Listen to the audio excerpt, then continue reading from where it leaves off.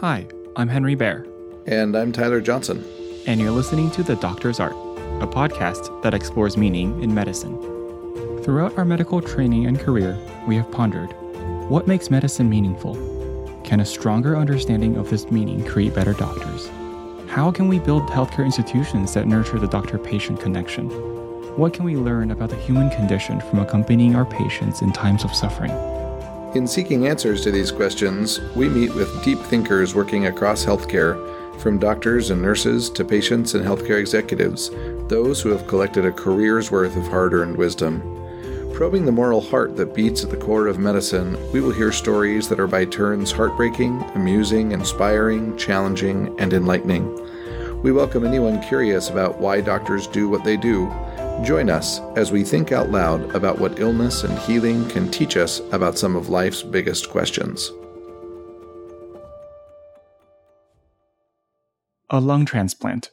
Taking some or all of one person's lungs and putting them into someone else, giving the recipient years of additional life they otherwise wouldn't have, sounds nothing short of miraculous. Today, over 2,500 lung transplants are performed every year in the US. Still, it's among the most medically and ethically complex areas of medicine.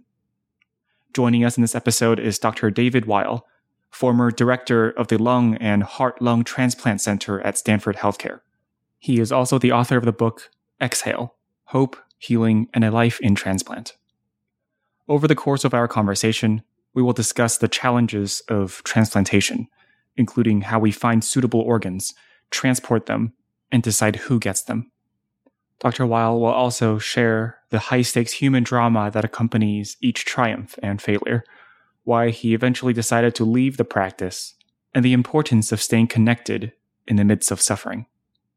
David, thank you for taking the time to join us, and welcome to the show. Thank you. Thanks for having me. To start us off, can you tell us what drew you to a medical career? My father was a physician, and his friends were all doctors, and I actually used to really look up to his group of friends and to my father personally. He was a pulmonologist that was in academic medicine for many years, and he never encouraged me explicitly to go into the field, but I think just being around it all those years really got me interested. And then beginning in high school and all the way through college, I worked in a hospital as an orderly in New Orleans, and I'm not even sure they have orderlies anymore, but I really got exposed to a lot of medicine, even in those early years. You know, it's so funny because we hear a number of people tell stories like that, but I have also talked to a lot of people who are not doctors who tell stories like that, but then the end of the story is, and after being around medicine that much, there was no way I was going to go into that as a profession. So what was it that you picked up on as a young person that then later made you want to go into medicine? Yeah, I've heard it go the other way too, Tyler. I think it was, your ability to impact patients. I remember when I was working in the hospitals in high school and college, I would sit with some of the patients that were going to go to surgery the next day because I worked the 3 p.m. to 11 p.m. shift. And it was really just that close interaction with patients, that you were meeting them when they were their most vulnerable. And I could see that even somebody like me in high school and college who didn't have really much medical knowledge at all could really impact them just by sitting with them for a little bit and hearing their story. And it was that personal interaction that really hooked me. In effort of full disclosure, it was not the scientific aspects of the field that drew me in. It was really the one-on-one interaction with the patients that got me. That patient connection is something we hear a lot on the show, and we hope to explore that further. But first, can you tell us what drew you specifically to become a transplant pulmonologist, and tell us what this work actually entails? Yeah, so I got interested in transplant medicine during my internship. I was at Parkland Hospital in Dallas, and one of the upper-level residents got sick, quite ill actually, and had to be taken off the kidney transplant service. And so they asked for a volunteer from our intern class, essentially to do the scut work involved with the operation. And so I got an early exposure to kidney transplant, and I thought, this is the most interesting thing going. Got to be the most fascinating field of medicine. And in fact, the first night that I was on the service, we did a kidney transplant on a guy that had been on dialysis for 11 years. And when that urine bag filled up, boy, was I excited. I've never been as excited in my life. And so I was hooked on transplant, but didn't really want to become a nephrologist, was very interested in lung and lung mechanics and physiology. And I was in the right place at the right time when the University of Colorado started their lung transplant program in the early 90s. And I was really just hanging around the transplant pulmonologist, Marty Zamora, who was doing that work. And he really taught me everything he knew about the field, which wasn't much at that time because it was so new. So it was one of those typical stories that you probably heard before, being in the right place at the right time in the early phase of that therapeutic option. I think you are the first doctor we've spoken with who is at least directly or principally involved in transplant medicine. Can you just talk us through, really for any, whether it's kidney transplant or especially lung transplant, which I think is something that most people are just not familiar with. Like, I think most people have kind of heard of kidney transplants, but lung transplant is, I think, something that's pretty unfamiliar to most people. Can you just trace for us, so two things. The first one is, what is that process like for a patient? Like, what might bring a patient to need that kind of a transplant? And then what is the process of going through the surgery and then the immediate post-transplant period? What does that look like for a typical patient? Let's start with that question. Yeah, it's a good question. And I think that the four major diseases that we treat in lung transplantation are pulmonary fibrosis, cystic fibrosis, pulmonary hypertension, and emphysema. And so those patients have advanced through a medical regimen and through all non-surgical options before they get to see us, and they're generally referred by a pulmonologist who has run out of options. And so that patient is facing certain death, unfortunately, without a transplant. And the only way we would actually expose a patient to the risk of a transplant is if they didn't have any other options. And so the patients that I met during my career are scared. They're feeling like their time is up. And the magic of transplant is that we guide them through this process, doing the evaluation, getting them on the waiting list. And as you can imagine, the waiting period is excruciating for patients and their families because they don't know when this big operation is going to happen. And they've essentially walked up to the cusp of death. And then we do everything in our power to give them a second chance. And so I've called it for many years the ultimate reset. And patients, when the operation goes well, which is the vast majority of the time, come out of the procedure with a whole new lease on life. And to watch them and their families go through that and to see the things that they do year after year, it's always attracted me to the field. It's magical in many ways. It's a tough therapy, both for the patients and the people providing it, but it's worth it because you really give somebody back a second chance at their life. So what about then the second question following on that? So part of the process, as you mentioned, is figuring out who is eligible for the transplant and then helping them navigate the complexities of getting onto the transplant list and figuring out when that's going to happen and trying to, and it's this I'm not a transplant physician, of course, but what I have observed watching patients go through transplants is that it's this incredibly strange dynamic in the sense that you can't even get on the list until you're sick enough, as you said, to be on the cusp of death. But then by the time you get on the list, by definition, you're on the cusp of death, right? So it's like you have this group of doctors that are trying to sort of, it's like you have the Grim Reaper kind of knocking at the door and they're sort of trying to bolt the door and keep it closed, right? And keep that away long enough that they can actually get to the transplant. So that's part of it.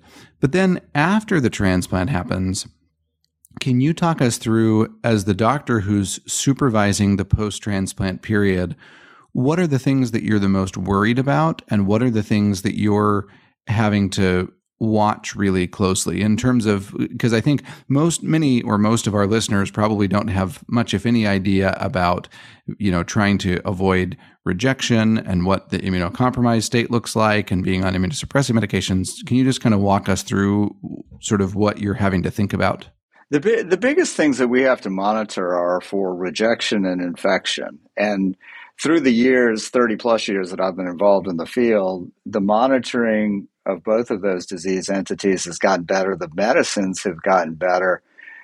But it's not all we have to monitor. We essentially become the primary care physician for the transplant recipient. So while we're focused on rejection and infection, we also recognize that those patients are ours now. Generally speaking, the patients are really seen and follow up, sometimes exclusively by the transplant center. And so even in your world of oncology, we've got to make sure that we remember cancer screening, and we've got to monitor for cancer because, as you know, when patients are immunosuppressed, the likelihood of their developing all sorts of cancers increases rather dramatically. So we have to work in a way that a primary care doctor would be to make sure that within the hospital system that we actually have people that we can call on to treat some of the medical complications of transplant, whether or not they're oncological or gastroenterology or neurologic. And that's why this is the ultimate team sport. It really is. It's a multidisciplinary effort to keep those patients going after the transplant. So it's a lot to juggle. Patients see us more often than they want to see us. They have to come back for clinic. They have to get blood tests frequently. They have to get lung biopsies. And while many patients would gladly trade that for what was going to be certain death, we also recognize that there's a burden to this kind of therapy and there's a lot of work involved. And we try never to forget that. And one last thing on this, in this vein, just to paint the spectrum for us of how well and how frighteningly this can go, could you tell us maybe two patient stories? One story where it was sort of the quintessential thing you hope for. The person really did get a new lease on life and it was just like they were living in a new body. So could you tell us one story, that on the one hand? And then on the other hand, could you tell us a story about someone who went through all of the screening and waiting and working and whatever and got to a transplant and then had some kind of a catastrophic problem afterwards? Yeah, I mean, I have both, and I've written about both, and I think every transplant doctor does. But there were young people in my career, and I've got one in particular who I call Tina in my book, where she had cystic fibrosis. She was facing certain death. She never was able to live a normal childhood and adolescence, and we transplanted her when she was about 19. Had never exercised, had never been to the prom, had never had any of the normal childhood experiences that folks have. And we transplanted her, and she went on to live 11 years with her new double lung. She hiked in Yosemite all the time. She jumped out of airplanes, much to my chagrin. I asked her not to do that. She got a tattoo of her new lungs on her back, which I also wasn't crazy about. There's something about getting a transplant that makes folks want to get tattoos, and I'll never understand it. She was somebody. She was the kind of patient that we most wanted to help. And you both probably encountered these patients that squeeze every ounce of life out of their second shot. You know, they have gotten a second shot. It would just be like a patient that you've cured with cancer, I'm sure, Tyler, where they realize that it could have gone the other way. And so they're not going to waste a minute. And she was shot out of a cannon every single day. And I loved her like one of my own daughters. I was very close to her and her family. And those are the kind of experiences that I'll never forget. But on the other hand, there was a patient that we transplanted that things didn't go well at the donor hospital. The timing is very important in transplantation. The lungs sat in the ice chest too long. The team was not ready from a surgical standpoint to implant them when they came back to our hospital. And essentially, the longer organs sit out of the body, the higher the risk of complications, especially from bleeding. And she ended up having massive bleeding to the point that, there was blood everywhere in her room. It was coming out of her chest. We couldn't control it. And she actually passed away about 12 hours post-op. I think we used 111 packed red cells on her during her operation and her early post-operative recovery. And going down the hallway to talk to her parents is something that I'll never forget as long as I live. And they could see it on my face as I came out of the ICU. And the look on their face is something that's going to be imprinted on my brain for a long time. And so while we all live for those moments when it goes well, and we try to remember those, I think as physicians, we tend to focus on the ones that don't go so well. And really, those are the ones that stick with us. And in her situation, it was something I could never forget. So we don't deal in the world of oncology with solid organ transplantation, right? That's not really our thing. But the thing that we have that is kind of close is bone marrow transplantation, right? And I'm not a bone marrow transplant doctor, but part of our fellowship has to do, we do some rotations with the bone marrow transplant doctors, and then certain kinds of cancer, that's just a part of the equation, right? So bone marrow transplant medicine is a little bit complicated, and in some ways it's a misnomer in the sense that an auto transplant is not really a transplant at all, right? It's really just taking a person's own white cells and giving them back to them after very high dose chemotherapy. But an allo transplant really is a transplant, right? You take somebody else's bone marrow, and in that case, it's strange because you actually destroy the bone marrow of the person who you're transplanting to and then give them someone else's bone marrow, right? And I mention this only to say that I have sat through the discussion that the bone marrow transplant doctors have with patients before they go into a bone marrow transplant. And to the point that you're making, it is such a strange thing because on the one hand, of course, they're only doing it because the person has an illness that will otherwise invariably take their life, right? So they're already in this impossibly difficult situation that has usually left them very handicapped. But then when they have the discussion about the transplant itself, they have to say things like, there is a 20% chance that the transplant itself or one of its, ensuing complications will take your life. But if you don't have the transplant, we know that your leukemia or whatever it is invariably going to take your life eventually, right? And so then in that case, people enter into the hospital often for 30, 45, sometimes 60 or more days in a row to get the transplant, knowing that there's a 1 in 5 or whatever it is chance that they'll never come out again. And some other, I don't know the numbers, but some other high chance that they will come out, but have serious long lasting side effects, right? Some of which are permanent. So I guess all of that is by way of framing this question, which is just to say, I know that you're not the transplant surgeon per se, but still, as the person who's kind of shepherding the patients, getting them ready for the process, how did you think about that dimension of being a doctor, that dimension of taking people into a procedure that even though you were going to do everything you could to make sure it didn't turn out this way, you knew could turn out like that horrific situation that you just described? Like how, I don't know, morally or ethically or psychologically, how did you cope with being involved over and over and over and over again in that kind of a harrowing experience? Well, it was probably the most difficult thing that I had to do because on the one hand, I think we have an obligation to tell patients the truth, tell them all of what we know about the risk, especially as it relates to something like transplantation. But on the other hand, I think we also have to give them hope.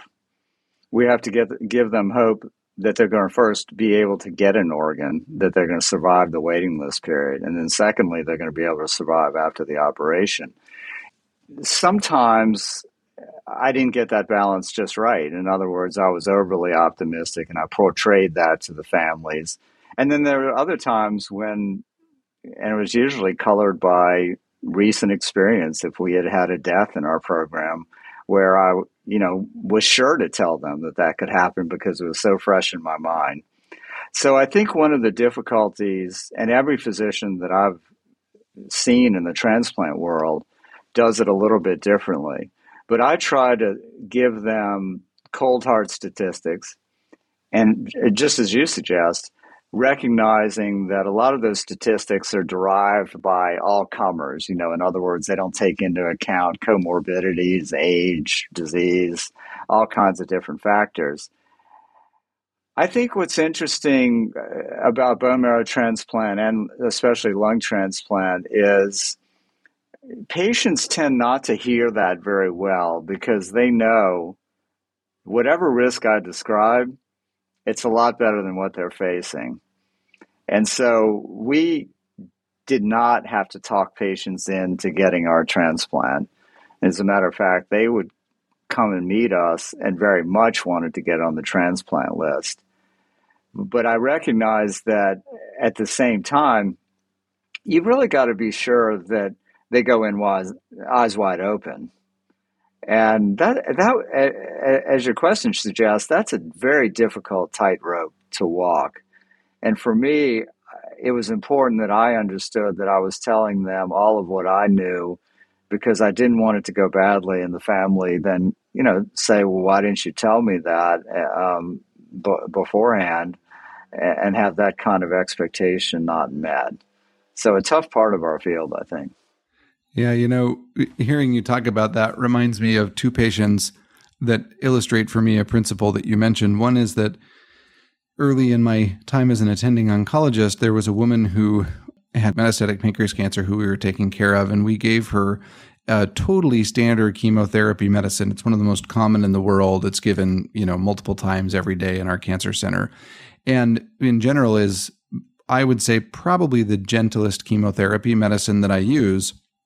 But she had this near catastrophic and ultra rare kidney complication from that chemotherapy. And she was one of the first patients that I treated with that particular drug. And so now every time I think of that drug, I think of this complication that happens in like 1 in a million people who get the drug, right? And so the likelihood is that I will never have another patient who has that complication, but I can't think of that medicine without that complication. And it feels like it's incumbent on me to tell all of my patients about that complication, even though it's overwhelmingly likely that I'll never see it again, right? And then by the same token, I had a patient recently who got one of the other medications that actually arguably probably one of the top 3 or top 5 most common chemotherapy medications in the world. It's given all the time for things like colon cancer and stomach cancer and pancreas cancer. And again, usually one of the best tolerated of all the chemotherapy medicines, but there's a very small percentage of the population who lack a functionality in a particular enzyme that is supposed to metabolize the chemotherapy drug. And various tests have been tried to test for this enzymatic deficiency, but none of the tests really works very well, so we don't generally screen for it. And I had gone probably 6.5 years into my career before having anybody with this enzymatic defect, but then I had a patient who did.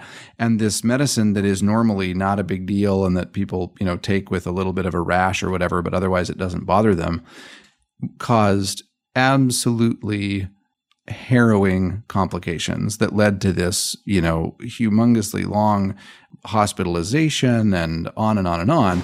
No one did anything wrong. It was not avoidable. It's just part of what happens when you give this medication. But again, after seeing that patient experience that thing, then every time I talk to somebody about getting that particular medication, it hits differently. It feels differently, right? Like you can't experience that as a doctor vicariously with your patient and not have it change the way that you think about it and not have you wonder how you're supposed to talk about that thing that it's, again, overwhelmingly likely is not going to happen to the next 100 patients that you take care of, but you never know where the one is that it might happen to. Yeah, I think that's right. And I think that, to your point, as long as human beings are practicing medicine, we're always going to be influenced by, what has happened to us, particularly those things that have happened recently. I mean, we see this in the transplant arena. I kind of coach programs right now in a consulting role, And I see them all very much influenced by what happened last week. And that's going to happen until and if we're replaced by artificial intelligence, frankly. And I hope that doesn't happen, because I do think it works both ways. We should not be overly influenced by the rare complications that we see in patients, like you suggested. But at the same time, there's something really wonderful, especially as you go through your career, of being able to pull from your own database instances where your clinical experience really made a difference, and something that you saw or you remembered in the deepest recesses of your brain actually can positively impact a patient. So I hope we don't lose that. I think that's really important. I'd like to shift somewhat and talk about something else, which is the actual process by which these lungs end up in a patient, starting from, where do they come from? I'm hoping you can tell us a little bit about that entire process. Like, who decides which patients get the lung? Because obviously there's always a demand, right? Is it challenging to match that demand and that supply? And if so, what are the challenges? Yeah, I think the steps are pretty easy to say and a little harder to do. First, you have to get referred to a transplant program and have a disease that's amenable to transplant. The transplant program has to fully evaluate you from head to toe and decide if you're a good candidate. If they do, and your insurance company agrees, which is obviously problematic in our country, then you end up on a waiting list. You have to survive the wait. Then there's the operation, which, relatively speaking, is a smaller but very important part of our whole transplant process. Then there's the post-operative recovery period, and then you go on to hopefully live a long time, and you get into a more chronic phase of recovery. But the organ donation process is something that's interested me throughout my career. It has not evolved markedly until very recently in any meaningful way. We essentially had brain dead donors. A patient was declared brain dead at a site. The organ procurement organizations get involved, and then they essentially shop the organ, if you will. And I don't mean that in a pejorative way, but they figure out, after running through a computer match, who is up for that organ. And here's the hard part. Transplant programs have to be ready to go 24/7, 365. And they're really now managing that process all of the time, the organ donation process. Logistically, that's a bit of a nightmare. And that's where I spent most of my career, trying to streamline that, trying to make it easier for us to get organs so that we weren't having to constantly fly out in the middle of the night, to Idaho or wherever to pick up organs. And there are companies now involved in making that process more streamlined. There's devices that keep organs alive.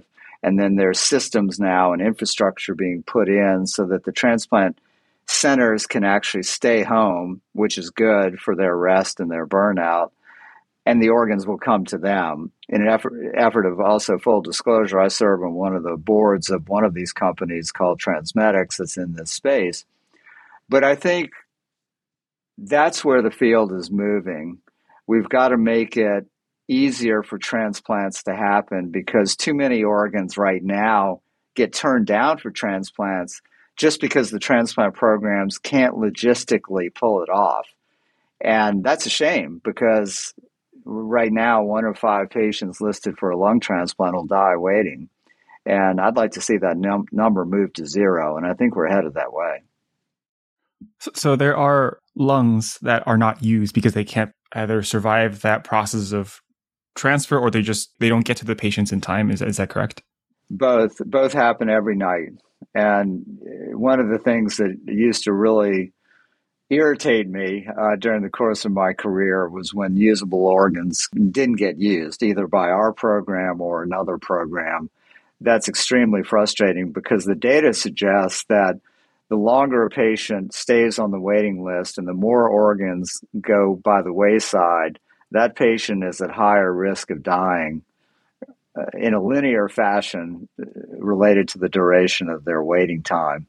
So I always knew that if we let an organ go, either for logistical or other reasons, we just expose that patient to more risk. So there's obviously there's a wait list, as you mentioned. How is the order of that list determined? When I got into the field, it was first come, first serve largely. And I'm speaking now not only about lung transplant, but about all the solid organs. As time has gone on, there's a medical urgency based system. In other words, the sickest patients go to the top of the waiting list. And that's true whether or not you're talking about liver transplant, heart transplant, or lung transplant, as it should be. But the downside of that is something that you can probably imagine is that as we've gone to a more urgency based system, the candidates are sicker by definition, and therefore there's more risk to the procedure. And so while we're trying to improve the outcomes by doing the operation better, by doing the postoperative care better, we also, on the other hand, have a sicker group of patients that we're sending to transplant every night. That's the struggle that we're trying to address. Let's not send somebody to the operation that's too sick to do well, but let's send somebody that's sick enough to actually be able to get an organ that night because of their score on the waiting list. So who decides that score? Is it the transplant program, like the one that you were supervising? Yeah, we don't decide it so much as we input data and a score gets spit out on the other side. So in lung transplant, there's something called the lung allocation score, or the LAS, and you input clinical parameters and the score gets punched out of a computer basically. And that score can change as the patient changes. In other words, if the patient gets sicker, that score can be adjusted by the new input of data to update that patient's clinical situation. One of the trickiest things when I personally think about this issue is, as a clinician, especially since as someone who is supervising a program where you have a lot of these patients coming in, for you, it is a matter of like you have limited resources, so you have to deploy them in the way that helps most people in the most meaningful way. But from the patient's perspective, obviously, it's like they just have that one life, right? And, I'm wondering, what are those conversations like, right? When you have to tell a patient that maybe their priority isn't high enough. I imagine that must be a really challenging conversation to have to lead and manage. Can you tell us more about that? Yeah, and I write about this in my book as well, where it's usually patients that have gotten too sick and we can't find them an organ in time. And so it's a very difficult conversation, as you can imagine, to have a patient in the ICU. They're waiting for a transplant. We're talking to the patient, we're talking to the family, and then their disease progresses, sometimes to the point that they need to be put on a mechanical ventilator and heavily sedated. And now we're just talking to the family. And we reach a point at times where we run out of time. We can't find an organ in time. And in fact, even if we found one, the patient's too sick to be able to survive the operation. And we have to go talk to the families and tell them that. Very difficult conversation because I think, Henry, as your question suggested, the patients don't really care about whether or not a patient's too sick. They just want to have their loved one survive. So they're just like, why don't you just go ahead and do it? There's a lot of reasons that we don't take these kind of big chances in transplant where somebody has a 10% chance of survival. One is we know that the resource is precious. There's not enough lungs to go around, and we don't want to put them in people that don't have the opportunity to do well after transplant. But two, something that's less talked about is the program has to worry about its own survival statistics. We live in a highly regulated world in transplantation, and if programs were being fully transparent, they would say that, yeah, there are times when they make decisions based not only on what's good for the patient, but what's also best for their individual transplant program. Because if they were to transplant patient after patient after patient that had little chance of survival after transplant, they wouldn't be doing it very long. And, obviously people in our field want to continue to be able to do transplantation and offer it to their patients. But if they're not good stewards of their own program and the donor pool that's available to them, they won't be doing it very long. And that's the kind of work I do right now in helping programs calibrate that risk properly. Well, and I think you can imagine, right, that for a patient and their family members, these waters can be so enormously difficult to navigate, right? Because on the one hand, in the case of lung disease in particular, right, I think it's hard for someone who, and again, I'm not a specialist in this, but I've taken care of these patients over the years in various capacities.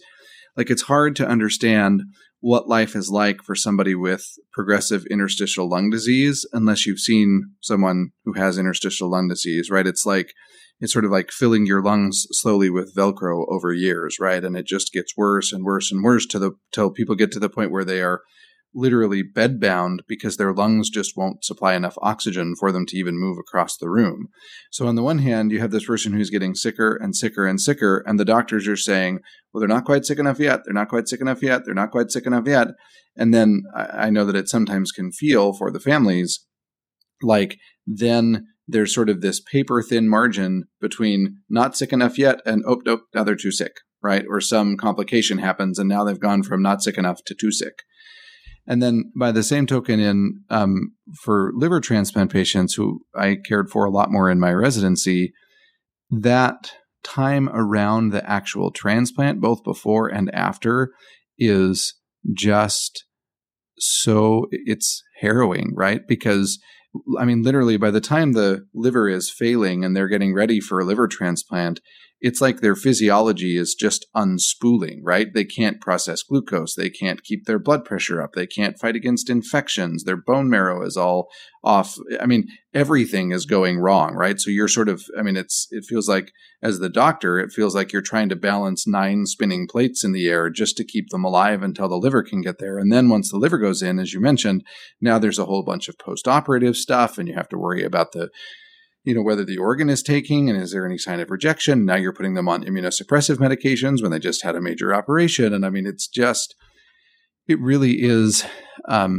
it's sort of this super distilled form of many of the most intensive kinds of medical care that we provide for patients, both medical and surgical. It's staggering that it ever works at all on the one hand. And then it is also just, I mean, it's exhausting just to talk through the process for 5 minutes, let alone to be the patient or the family member who's actually there living it. Right, Tyler, as you were going through that, I reminded myself why I'm consulting now rather than in the front lines of this. It's very difficult. Look, it's all of the intensity of medicine compressed on steroids, whatever cliche you want to use. No pun intended. No pun intended. And it's difficult. I know for sure that it's difficult for patients. My father actually received a liver transplant early in my career, so I got it from the family member side as well. And I know how difficult it is, but I'm also reminded how difficult it is for the people trying to provide this kind of care. And I don't want to compare what I went through or what my colleagues in transplant went through to the person getting the new organ. I would never equalize those things. They're not equal. But I would say that living on, that razor's edge all of the time does take its toll. It did for me. And I think it does for a lot of people in my field. So can we actually, as long as you're bringing that up, one thing that people may have picked up on from a couple of comments that you've made is that for all that we're talking about and all of the many years and very, very hard work that you put into becoming a transplant doctor, you are now not actively practicing as a transplant doctor. So how did that come about? How was it that you ended up leaving, anyway, the direct or, face-to-face medical field? Yeah, I decided in 2016 that I would step away from the front lines. I even thought early in my career, I became a transplant doctor when I was in my early 30s. And I thought even then, I don't know why I thought this necessarily, but I thought even then that I would probably have about a 20-year career in it. And I thought that I would probably need to do something differently. I saw early on the toll it was going to take on me, and I saw what was going on with some of my colleagues. So a lot of different factors came to a head in 2016, and I had reached a point where I didn't have the same kind of emotional health that I wanted. I didn't feel like I was devoting enough time to my family. I don't even think that I was actually in a position to maximally help the patient group that I was taking care of because my life really wasn't in the kind of balance that I wanted it. So I decided to step away from Stanford, very good position at Stanford, and take a different tact. And so I knew that I had learned some things along the way about transplantation and wanted to figure out a way that I could stay involved in the field, and rather than being the quarterback, I could be the coach and try to help transplant programs perform better. And that's what I do now. And it's very gratifying, frankly. I'm not here to say that I don't miss the one-on-one patient interaction. I do, and I think about it a lot. And my patients still contact me and talk to me, and I'm reminded of how important that was to me. But at the same time, I think I'm more broadly helping the field now. So instead of working at an individual program like Stanford, I get to impact programs, from coast to coast that are going through the same struggles that I went through early in my career, and help younger doctors not only perform their craft better, but I also talk to them quite a bit about how important it is for them to stay both physically and emotionally healthy while they're doing this. And we spend a lot of time talking about that. So, we have talked with many guests who come at this from all different angles. So we've talked with a number of doctors about this, sometimes a little bit, sometimes a lot, sometimes directly, sometimes indirectly. And we've also talked with people who are not directly medical professionals, but who are experts in burnout or experts in finding balance in life or living a rewarding life, whatever. All of which is to say that I think everybody recognizes that for most committed full-time doctors, this is a challenge, right? This idea of keeping what you do in the hospital or at the clinic in balance with the other elements of your life is a challenge. And so I guess the question that I would ask is, if it's a challenge for everybody, if it's not too personal, if you don't mind sharing, what was it that kind of led you to recognize that the scales had tipped for you personally, that led you to say, okay, this has always been a challenge, but now we've gone from a challenge to a place where this has gotten so out of balance that I actually need to leave face-to-face medicine and do something else? Yeah, it was a process for me. It wasn't really one thing, but it was a cumulative effect, as we like to say in medicine. I think the first bit of it was when I had two daughters, and then I started looking at some of my patients like they were my children, and I was comparing fathers and mothers, parents of children that were going through transplant, to my own experience. How would I feel if one of my daughters had to get an operation like this? And so that was like a first crack in the armor. Then my father got transplanted. Then I went through 12 years of recovery with him. Then he passed away. Then my patients, I was focusing more, and this was the straw that broke the camel's back, I think. I was focusing more on the patients we lost rather than the patients that did well. When they did well, that was just holding serve, to use the tennis analogy. But when they didn't do well, for me, that was a personal failure. And it was that shift in thinking that I believe ultimately led me to the decision one June morning to walk out and basically say that, my time is up. And so I think in retrospect, I might have wanted to recognize these steps along the way and tried to address them more fully. But like many of us in medicine, I was taught head down, work harder. If there's a problem, just work harder. And that turned out not to be the best recipe. But on the flip side, I feel gratified to be doing what I'm doing now. I'm lucky to be doing what I'm doing now because I had that intense hospital experience, but I also get to do something very different right now that I do think is gratifying. I think it's important, to the field. So in a lot of ways, I've read a lot about burnout. I don't look at it as some kind of personal failing, but I do think it's the opportunity to turn a page and start a new chapter and go in a different direction. I don't think it has to be looked at as, well, that was a failure. That was a bad outcome. Well, one thing to pick up on that. So on the one hand, I completely agree with you that what I do not want to do is I don't want to engage in what sounds like failure analysis, right? I don't want to say, well, that all was for naught or something, and let's figure out how that happened and so it doesn't happen again. But what I do hear you saying is that even to the degree that you appreciate the job that you're doing now and that you're glad that you have a chance to contribute to the field in a different way, what I also hear you saying, correct me if I'm wrong, is that regardless of the value and validity and whatever of what you're doing now, as you look back on your career as a physician, what I hear you saying is that in retrospect, you see your life as having been out of balance. And you see yourself, it's not like you sort of gracefully thought, oh, I've got this great idea of a second career that I'm really inspired to go pursue, so I'm going to go do this other thing. It was more, this weight after this weight after this weight after this weight, WEIGHT.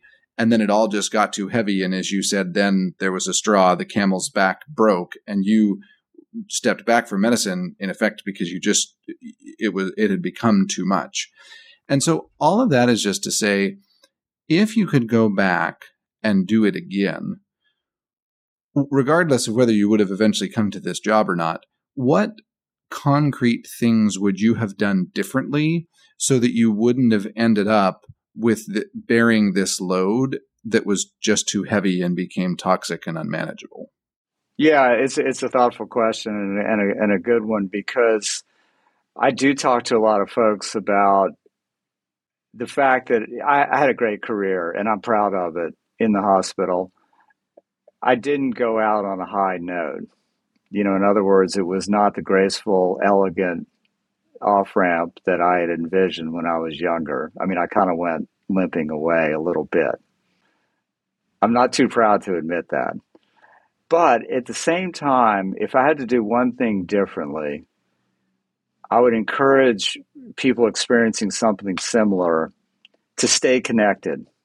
And that doesn't mean connection to their patients. That's important. And I actually did that even all the way to the end. They were the group that I could really stay connected with because they cared about me. They said they cared about me. They knew something was up. I lost connection to my colleagues. I lost connection in certain ways to my wife and family. Lost a little bit of connection to my friends. Isolation here is the enemy. So if you're experiencing something like this, you've got to stay connected to all of the people that matter in your life. And I've written about this in op-eds that I've written. I mentioned it in my book. I also am a big believer in therapy. I think it's really important. I think we need to destigmatize it. And being a middle-aged man, therapy was not something that I ever thought that I would end up in. But I found it very useful. Not because the therapist has an answer to your problems. They don't. They won't stop my patients from dying. What it does is it asks you to question your thoughts and to make you realize, and somebody like me needs to realize, hey, you're not in control of all of these patient outcomes, even the good ones, right? And they make you question how you're thinking about it. And that's why I found it so useful. So those were the steps that I think anyone should take. But I think the main message would be that just remember If you're sticking your face in a book when you get home at night, or you're watching a game on TV, and you're not talking to your family, and you're not hanging out with your friends, and you've gotten isolated from your work colleagues, things aren't going well. So I mentor a lot of students at Stanford, and one of the things that I am coming to conclude over time is the most important thing that I can teach them is the idea that, in medicine in particular, I think because medicine is thought of as a noble profession, it's easy to almost anthropomorphize the field of medicine, right? And it gets to the point where you almost feel like you can have a relationship with the field of medicine, which sounds like a strange thing to say, except that the implicit message that we end up telling ourselves is that the field or the institution, the medical school, the division, the department, whatever, that it will love us back, right? That if we just pour love and passion and devotion, that it will love us back in the way that a friend or a significant other or a husband or wife or child or whatever would. And there are people who I really think pour their lives into what sort of vaguely feels like a relationship in the hopes that it will love them back, and it never does. Like I just last night, I got an email from our division, which we get from time to time, about this year's promotions, right? People who were assistant professor who are now associate, and people who were associate and now professor. And on the one hand, phenomenal achievement. I'm so happy for them. I sent congratulatory emails to the people in the division who achieved it and whatever. On the other hand, every time I get one of those, I'm like, really? This is like, do you know how many years and papers and hours and blood and sweat and tears got poured in to having the word assistant changed to associate? I mean, it's like one of those things in Manhattan. Like, I came all the way to Manhattan and all I got was this stupid t-shirt. Like, forgive me, but it's like I worked for 8 years and all I got was this email saying, now you're the associate for, like, what the heck? Like, outside of medicine, no one even knows what the dumb words mean, right? Like, yeah. It's just, and so it's just to say, and I'm not, I mean, obviously I'm working just like everybody else is, and I want to get promoted just like everybody else does. But the point is just to say, it will not love you back, right? Like, it will not be there waiting for you to comfort you when you were sad and get home at night or whatever, right? Like, it's just not the same. And so there is a way to keep that in perspective and, do a good job at your job, and yes, get promoted when it's your time, and, write your papers and whatever. But it has to be kept in perspective. If it becomes the thing, if it displaces the most important relationships in your life because you have come to sort of implicitly think of it as a relationship, as you state, it will leave you lonely. It will leave you disillusioned. It will leave you empty because the institution can't love you back. That's extremely insightful, and I agree. And I haven't heard it quite phrased that way, but I wholeheartedly agree. Me personally, yeah, I love my titles just like everybody in academic medicine loves their titles. But at the same time, the patient interaction was something that I was craving in a codependent, I think, kind of way. In other words, I think all of us to a certain extent are gratitude junkies. And when patients tell you that you saved their life, that's the ultimate high. I was probably all the way on the right end of the spectrum of gratitude junkies. And when patients told me that, I really believed them, that I'd actually saved their life. And I do think you're right, though, that regardless, the people around you, family, friends, your faith, whatever you believe in is going to be the thing that sustains you forever and ever.